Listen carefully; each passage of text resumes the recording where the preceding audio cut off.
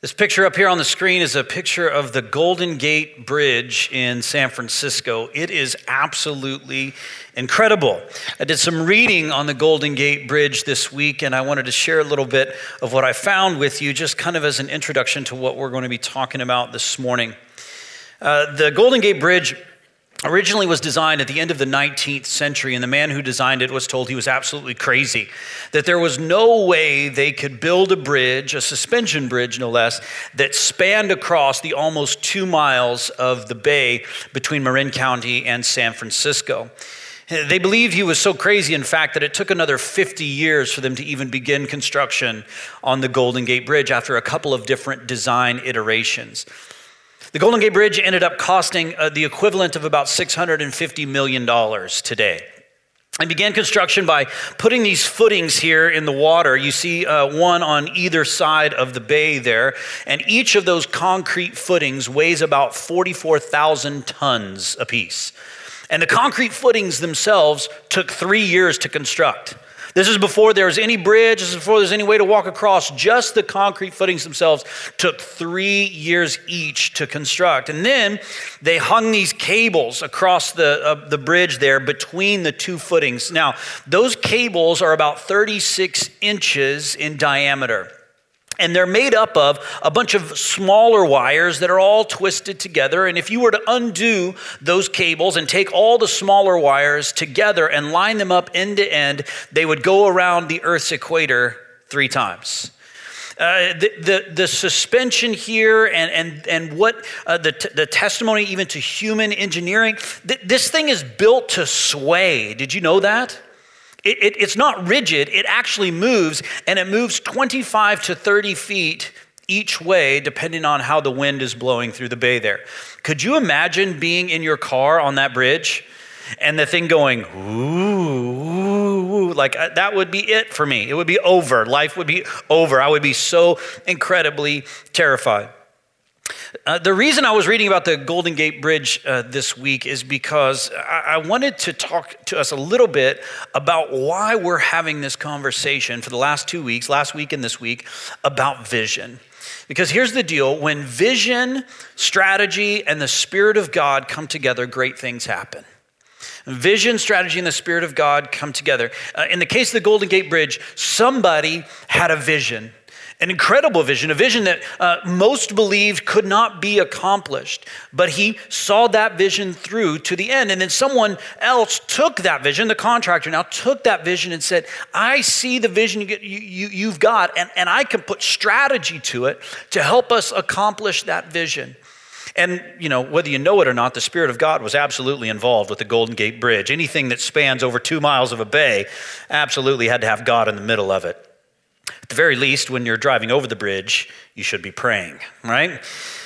So that's kind of where we're at as a church. We've taken the last couple of weeks, last week again and this week, to remind us of who we are, what we do, and what is our strategy of how to get there. Because where vision, strategy, and the Spirit of God come together, great things happen. And this vision we have to see our world transformed, to see disciples made, is a big, hairy, audacious goal. It is an incredible goal, far greater than setting a goal to build a bridge across a bay. I mean, I still believe that the local church is God's hope for the world, that it's his chosen vehicle for bringing the transformation that he desires. I would desire that hunger would be eliminated in our world, and starvation would be eliminated in our world, and this epidemic of loneliness that we deal with, and sex trafficking, and all the brokenness that we see in our world would be healed. And I believe that God has chosen his church to do it. That's us. And I want my life to count for something. I don't know about you. I want my life to count for something. I don't want to just wrap it up one day and be buried somewhere and be done with it. I want to leave a legacy here of change. I want to join with God in his redemptive mission. And I want our church to do that very same thing. To say we will put our hands in the middle to see God do amazing and unbelievable and incredible and great things. And in order to do that, we've got to have a vision, a strategy, and absolutely the empowering work of the Spirit of God in our lives. That's what we're doing And quite frankly, that's why I get so excited to talk about vision and strategy. I know for some of you, you're like, these are the most boring sermons ever. That's fine. I disagree. I get pumped because I believe when we understand this, and not just understand it, but participate in it, we will absolutely see God do great things in our church and in our city. So track with me this morning because this is so critical for us to wrap our mind around together. Let's pray. God, we invite you to speak to us. Once again, God, as we've done so many Sundays before, to be present in this place.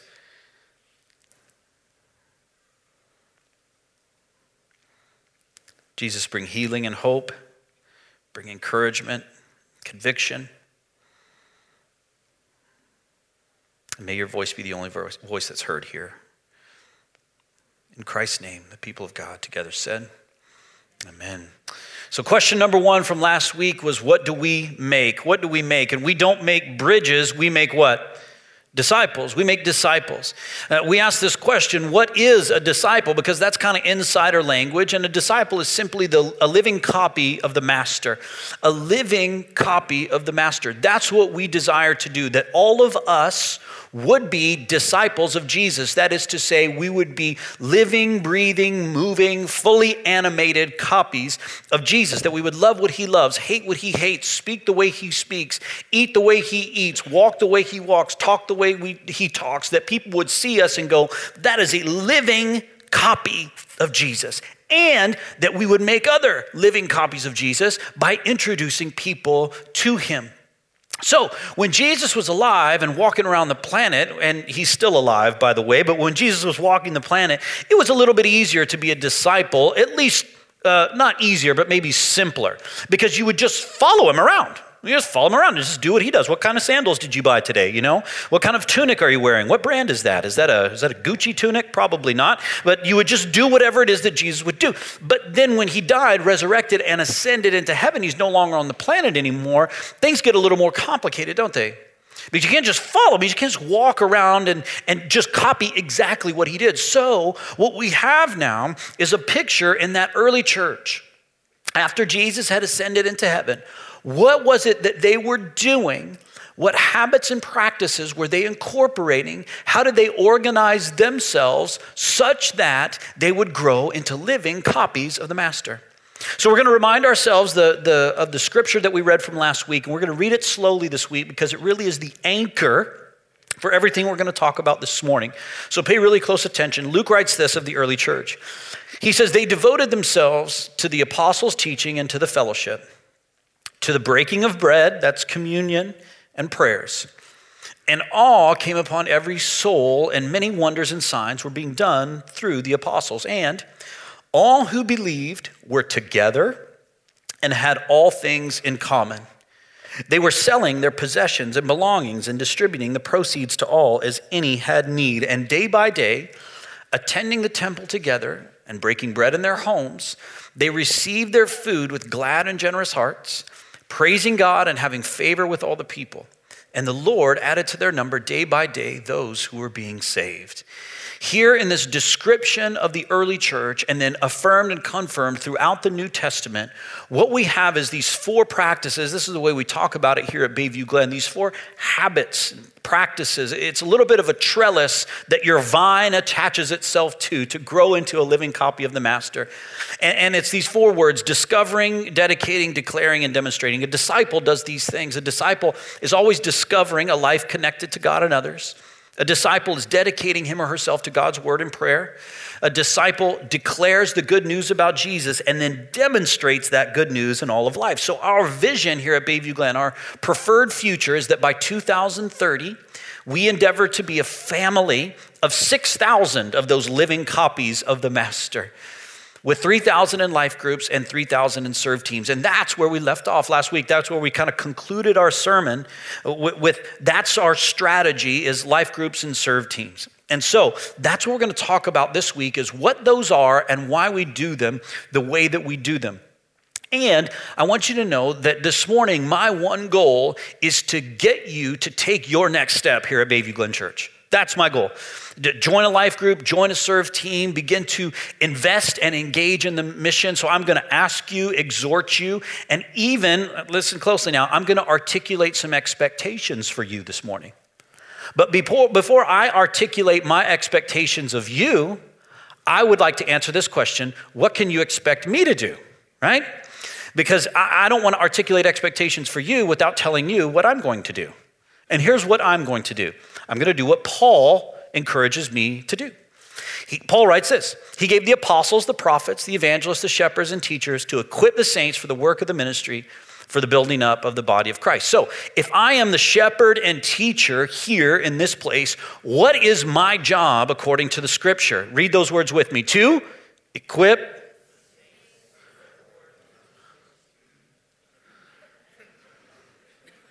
Are we tired from shoveling snow? Is that the deal? For those of you, just so you know, for those of you who live below Highway 7, I have no sympathy for you. I live in Uxbridge. I shoveled this has nothing to do with the sermon. It's not an illustration or anything. I shoveled last night. I got outside because, you want to shovel like as it goes, right? You don't want to wait till it all piles up. So I got out last night and I started shoveling, and I shoveled our driveway and I shoveled our walk. And I finally got back around to where I started on our driveway, and it was exactly the way it looked when I started.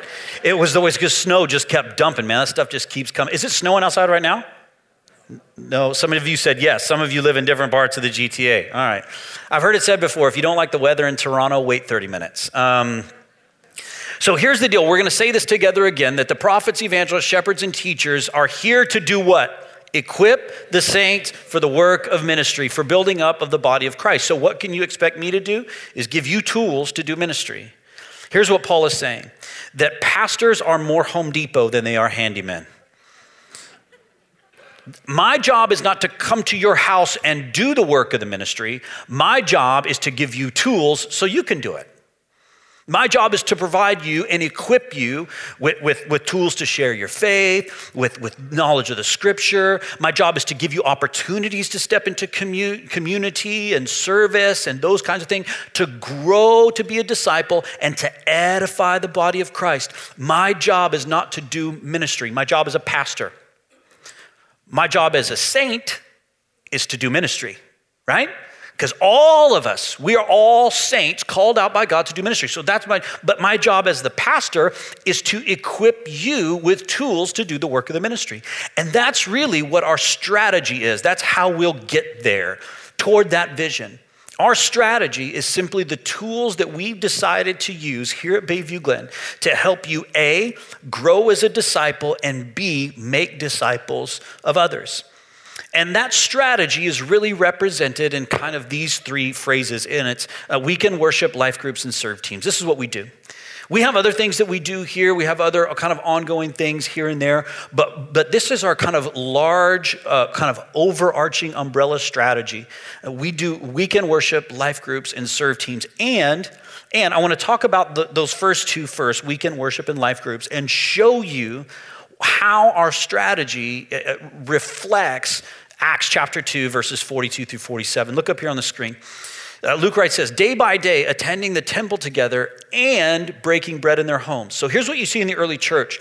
They were all gathering in the temple, initially on Saturday, but then on Sunday, because that was Resurrection Sunday, everybody together in corporate worship. But then throughout the week, they would gather in their homes. Do you see the large group, small group kind of mentality there?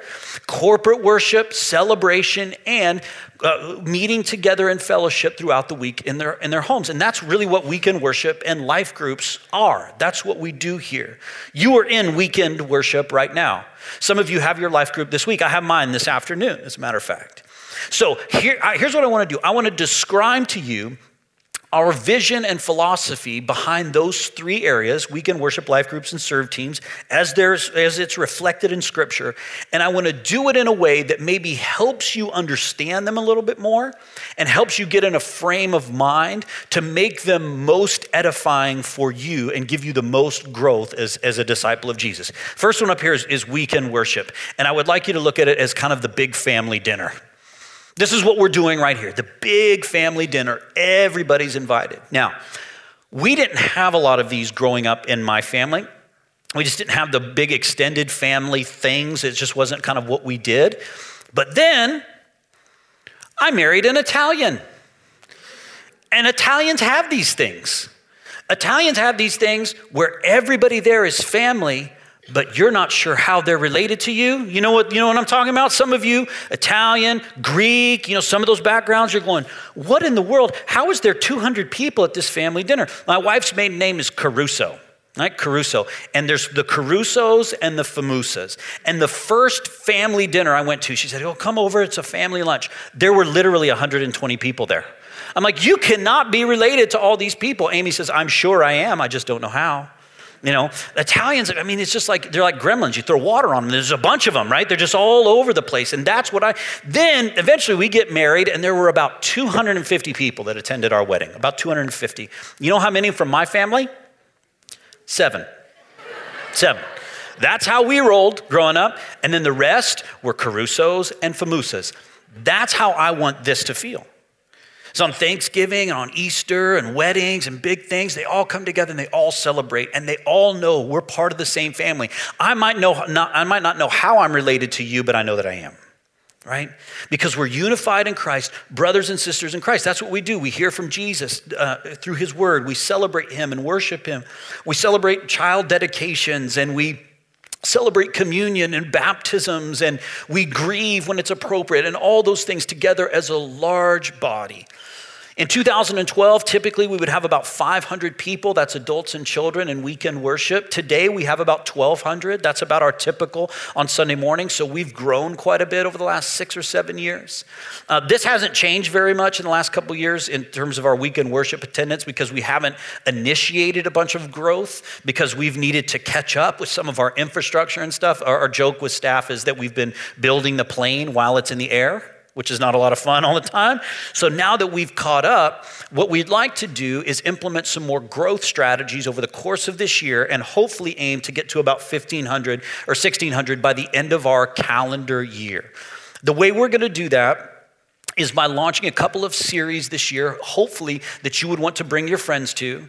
And then in September, our goal is, and this is not written in stone or even in ink, it's written in that stuff that you do on your iPhone and it disappears right away just in case. So we've kind of penciled this in as September as a launch of a Sunday evening service to kind of accommodate growth in here and to catalyze growth and to reach more folks. And so the other things that I want to let you know about is kind of what you can expect over the course of the year in terms of weekend worship. So next week, we are not going to be talking about vision, mission, and strategy. We're going to go back to teaching the Word of God, teaching just straight from the Scripture. And what we're going to do next week is finish our study in the book of John. Can you believe it? How many of you were with us through the series in the book of John? It took me 3 years and I didn't even finish it. And where I landed was on John chapter 21, which is my favorite chapter in all the Bible, not kidding. So we're going to finish up next week with John chapter 21. The following week, Toronto Mass Choir will be here. That's the first Sunday in February. Do not miss Toronto Mass Choir and bring a friend. They're all kinds of fun. And we start a series called Stranger in a Strange Land, a study in the book of Daniel. Thank you very much for that suggestion. Daniel was a young man in his teens when he was taken out of Jerusalem with 3 of his good friends, Hananiah, Mishael, and Azariah. And they were transported and exiled to this culture that they didn't really fit in. They were God followers in a culture that didn't really want them there. You ever feel that way? Trying to follow God in a culture that's not all that easy to follow God in? So we're going to learn from the book of Daniel. Then on Easter, we're going to launch a series where we're actually going to poll our congregation and say, what do you want us to talk about? We've done that before with the questions series. If you were here for that, we've done that before with This Might Get Awkward, and it did get awkward a couple of times. So we're going to do that. Then Sundar Krishnan will be here for 3 weeks in May talking about prayer. We've got some great stuff planned for the summer, and then in the fall, as we kick off, we're going to do a series that's really geared towards bringing your friends because our goal is to reach more people with the good news about Jesus. So that's what you can expect over the course of the year from a sermon and teaching perspective. We'll continue with the fantastic worship and all that we've done over the last couple of years. Then we have these things called life groups. Life groups, they're groups of people that meet throughout the week. And I would like you to look at these as kind of your nuclear family time, right? Not nuclear as in nuclear event that was supposed to happen in Ajax last week. Did anybody else get that warning? Did you get that warning on your iPhone? This is not just some random thing. So you get the warning on your iPhone, there might be a nuclear leak in Ajax. And then 20 minutes later, it was like, oh, we made a mistake. I was like, oh, thank you. That was, for 20 minutes, I thought I was going to have a cardiac issue, but here we are. So your nuclear family time is in your smaller family time. So this, on the weekends, is our big family dinner. And then your life groups throughout the week is kind of those close-knit folks in your life. And our life groups really take on three postures, and those postures are family, servant, and sent. Just three words that define who we are. Because they're not Bible studies, although they do study the Bible. They're not prayer groups, although they do pray. But they're families of servants who are sent into the world to transform the world. The reason we use this word family is because all over the scripture, we are told that we are sons and daughters of the King. We're actually going to sing about that at the end of the worship today. Paul and the rest of the apostles refer to the body as brethren, as brothers and sisters. Again, we try to take on that posture of family and life groups by celebrating big events together.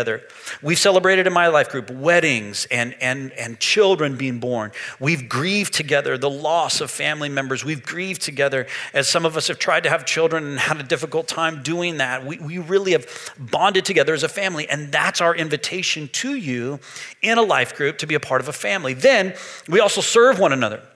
Because Jesus said of himself that he did not come into the world to be served. He didn't show up and go, bring me stuff. He showed up and said, I am here to serve you. So as we take on his posture, it's an opportunity for us in life groups to serve one another. And then we're also sent into the neighborhood, into the community to make a difference and transform. And these three postures of family, servant, and sent, I'll be honest with you, I've been a part of Bible studies now for 25 years, small groups for 25 years. And I feel like a lot of times they've been a little imbalanced, to be honest with you. You know, you come in and you do a Bible study and it's an hour and a half of like kind of didactic teaching and the content delivery, but you don't really get to know people. Or maybe it's a group of people that are out doing social justice things, you know, repainting a playground, but there's not like a lot of Jesus and spirit in the midst of it. So what we've tried to do from a life group design perspective is create these three postures each and every week so that we are learning to live as a family of servants on mission. A few years ago when we launched life groups in about 2014, we had about 100 folks in community here at Bayview Glen. That's a kind of an approximation.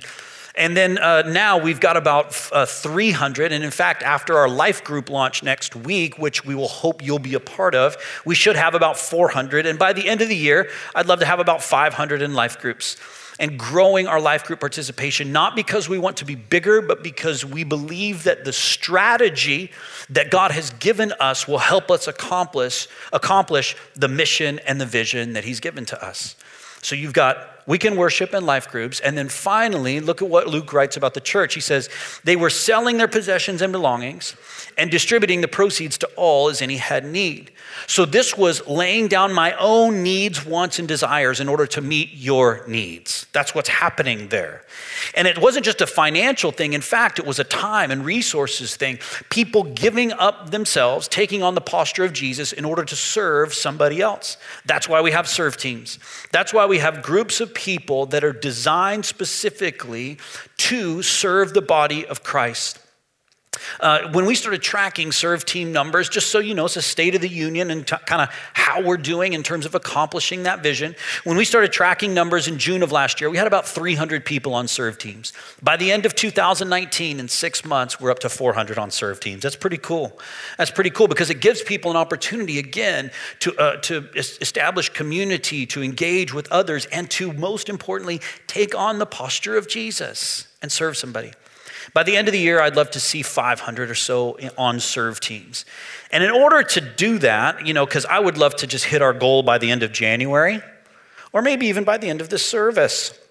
What I want to do is tell you a little bit about some of the serve teams that are here at Bayview Glen Church that you can engage with in order to take on the posture of Jesus and make a contribution to this family.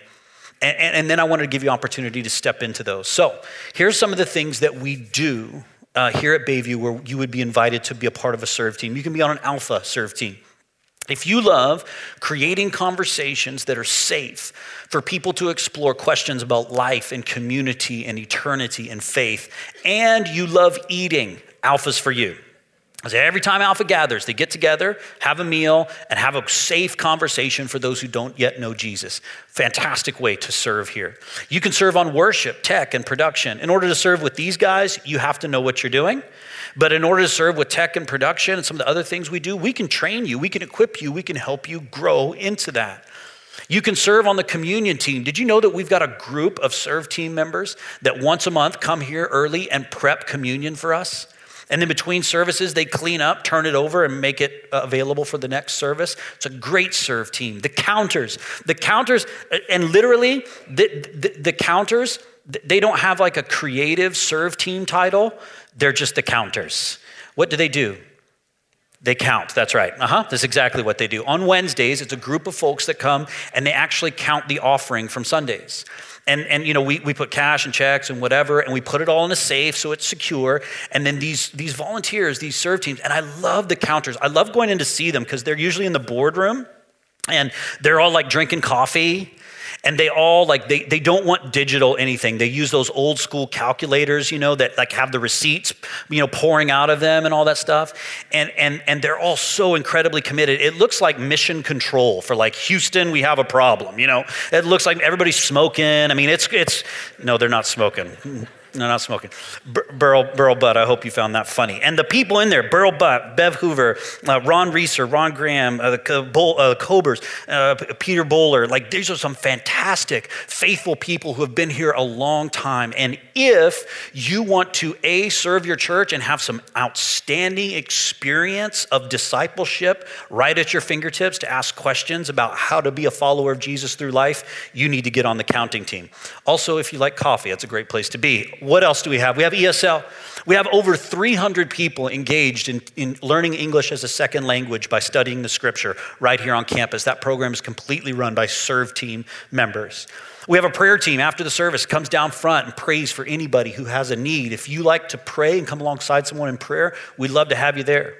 Our guest services team, if you love people, you love people feeling welcomed and feeling loved, being on our guest services team, our Connect team greeters, it's a great place for you to serve. If you dislike people, then be an usher, because that is the team that does the stuff that nobody wants to do and makes people angry. And some of those folks are like, that's what I love to do. And they serve that way. And we would love for you to be an usher. Ushers, I'm kidding. I hope you know that. Bayview Kids, if you want to invest in the next generation, and we have a crazy need in Bayview Kids ministry. In fact, over the last 6 years, our Bayview Kids ministry has grown by 5 times. 5 times. People need to stop having babies. Something is happening over there. So we need some folks to invest in the next generation. Bayview Youth, growing as well. If you want to invest in youth, there's all kinds of opportunities here. One of them is the deacons. You can serve on the deacons team. Check this out. In Acts chapter 6, the church was growing so rapidly that they tried to start meeting the needs of widows, especially in their midst. And some of the widows came to them and were like, look, this is kind of off whack. Like she's getting something, he's getting something, and I'm not getting, and my friend's not getting, and it's out of balance. And the apostles go, oh my gosh, you're right. You're right. And we don't have time to do that because we need to dedicate ourselves to prayer and the word. So they recruited 7 people full of wisdom and the Holy Spirit to serve those in their congregation who are hurting, those who are aging, those who are having difficulty. And so that's what our deacons do. They help with funerals and hospital visits. They write letters to those who are grieving. They come alongside people in difficult times and love and serve them so that the pastors here can focus on the word and prayer in accordance with Acts chapter 6. Our deacons are a fantastic team. We have one-off serve opportunities all the time. We do a campus cleanup or this, that, or the other thing, and we have opportunities there, and then we have other opportunities that come up all the time. And we would love for you, and I would invite you, encourage you, exhort you to say, I am going to put my hand in the middle and contribute to this family as we pursue a vision together. So the question that you might be asking is, oh my gosh, Lucas, I'm excited about the vision. I'm excited about the strategy. What can I do? What can I do? And I'm so glad that you asked. Thank you. You can do 2 things. You can be a disciple, then you can make disciples. Be a disciple and make disciples. Live a life in conformity with Jesus and his teaching.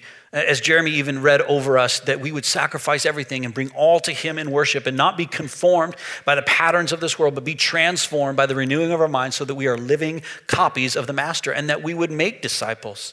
Specifically speaking, I would say that there are three things that you can do. First, you can be here. You can be here. You're already here, but continue to be here at our big family dinner as we celebrate each and every Sunday. Then sometimes, I know I say this, like, you lead a life group or join a life group, join a life group, join a life group. I don't know, that bar's too low. I would like you to lead a life group. That's what I want you to do.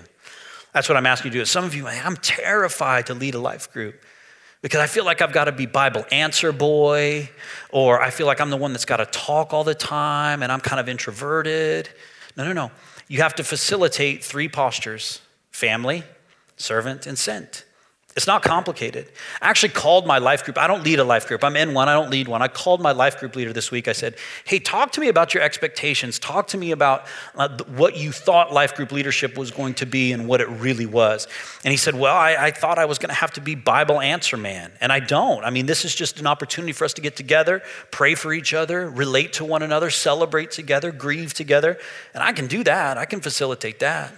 And he said, I thought I was going to have to talk all the time. And he said, Lucas, you know me, I'm introverted. I don't talk a lot. And then I got into the group and you were there. And so I didn't have to talk because you just fill up all the space. I mean, I think we're afraid of this a little bit because when we misunderstand discipleship, we misunderstand leadership. Can I say that one more time? I think it's critical. When we misunderstand discipleship as being I get more Bible knowledge, therefore I become a disciple. When we misunderstand that, we misunderstand leadership because then we assume that all leadership is telling people more about the Bible. But discipleship is not that. Discipleship is reorganizing our life so that we conform to the patterns of Jesus in all of what we do. Discipleship is being a family, being servants, and being sent. And when we can understand that that's discipleship, leading toward that is far more accessible. So I would encourage you to step into life group leadership, and we can help train and equip you for that. And then I would say to you, join a serve team. Join a serve team in order to develop community, in order to take on the posture of Jesus, in order to make sure that the needs of our family are met here. And you might be wondering, well, what can I do? How can I do that? And it's right up here on the screen. All you got to do is text the word next to this number up here on the screen. We will send you a link. You click that link and we'll walk you right through it and get you in a life group on a serve team and make it work for you. And listen, here's the thing. You have a next step at Bayview Glen Church. Some of you are brand new with us in the last month, 2 months, 6 months. What's my next step? It's a life group and it's a serve team. And we want to help you do that. And it makes it very, very easy. All you got to do is pick up your phone and do it. So here's the thing. Here's where we've been. We've been talking about discipleship, becoming living copies of the master. We talked about those practices that every disciple engages in, kind of that trellis that we connect our vine to. And those 4 practices are discovering, dedicating, declaring, and demonstrating. And we've talked about our strategy here at Bayview Glen, just kind of this big family dinner together, the corporate or the nuclear family time and life groups throughout the week and our serve teams. The reason we do that is because we need to have a strategy to help us accomplish this big vision that God has given us. And what all of this leads to, starting from that cornerstone of what do we make? We make disciples. What all of it leads to is this big umbrella mission. Not what do we make disciples, not what's our preferred future, where are we going to be in 10 years, but why do we even exist at all? And here's where I want to conclude this morning with our mission statement, just to be reminded of why we're even here at all. And here it is. First, we work together. We work together. All of us have a role. All of us have a job. All of us are given spiritual gifts and abilities in order to edify the body. If you don't know what yours are, we will help you discover them and then employ them to edify this body. We don't pay the pastors to do ministry. We don't ask those who have a title like elder or deacon. This is not for the professionals or for the vocational. All of us work together so that, the reason I even highlight that word, so that, is because our goal ultimately is not unity. We have a goal, and unity is kind of a secondary consequence of sharing that goal. And this is the goal, that everyone everywhere, regardless of faith background, regardless of ability level or age or sexuality or gender or ethnicity, every person everywhere made in the image of God and loved incredibly by him would experience, not just know about or hear about, but live in and experience two things. One, God's love, his incredible, his unconditional, his unfathomable love for them, and his created purpose through Jesus. Because God has a purpose for you. You're not here by accident. God has a purpose for your marriage. God has a purpose for your work. God has a design for your finances. God has set rules and guidelines in place to help you live a life that is a living copy of the Master Jesus. He has a purpose for you through Jesus. That's why we're here, and that's what we do. My hope, and again, some of you, I know you're just thinking, man, oh man, let's just get back to the Bible. And I'm with you. We're going to go back there next week in John chapter 21. But listen, we have to take a moment to step back each year and say, what does the Bible say about who we are? And I hope you saw that this morning. This is firmly rooted in Scripture. Who are we? What do we do? Where are we headed? And how can we engage? And that's what I would invite you to do this morning, is to just take your next step here at Bayview Glen Church. Let's pray together.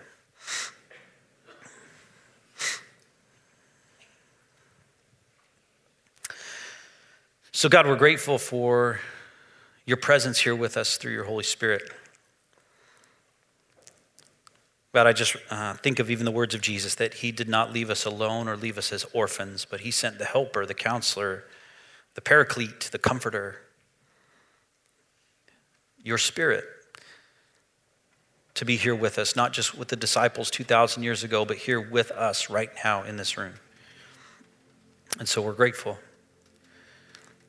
God, I'm grateful for community, the first service this morning and also this service, and looking out and seeing so many names and faces that I know and stories that I know.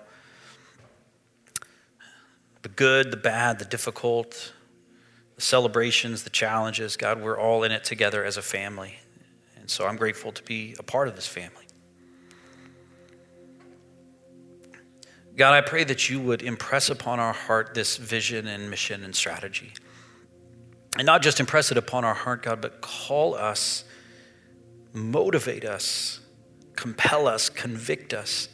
Each one in this place that's maybe struggling with what their next step is, and maybe they don't know what it is. Maybe they're afraid to take it. Maybe they're not convicted enough to take it, whatever, God. But break down those barriers so that we can continue to link arms and work together so that everyone everywhere can experience God's love and his created purpose through Jesus. Thank you for what you've done in our church already. Thank you for the opportunities we have to share a verbal witness about you and declare your good news. Thank you for the generosity, even in this place. I think of Christmas Eve and the ways that we gave away all that offering and demonstrated the good news. God, thank you for your word, and that we can dedicate ourselves to it and see ourselves transformed by it. God, call us to a next step, not so that our church grows or so that we have all our needs met or whatever, God, but call us to that next step so that we can continue to be a living copy of the Master.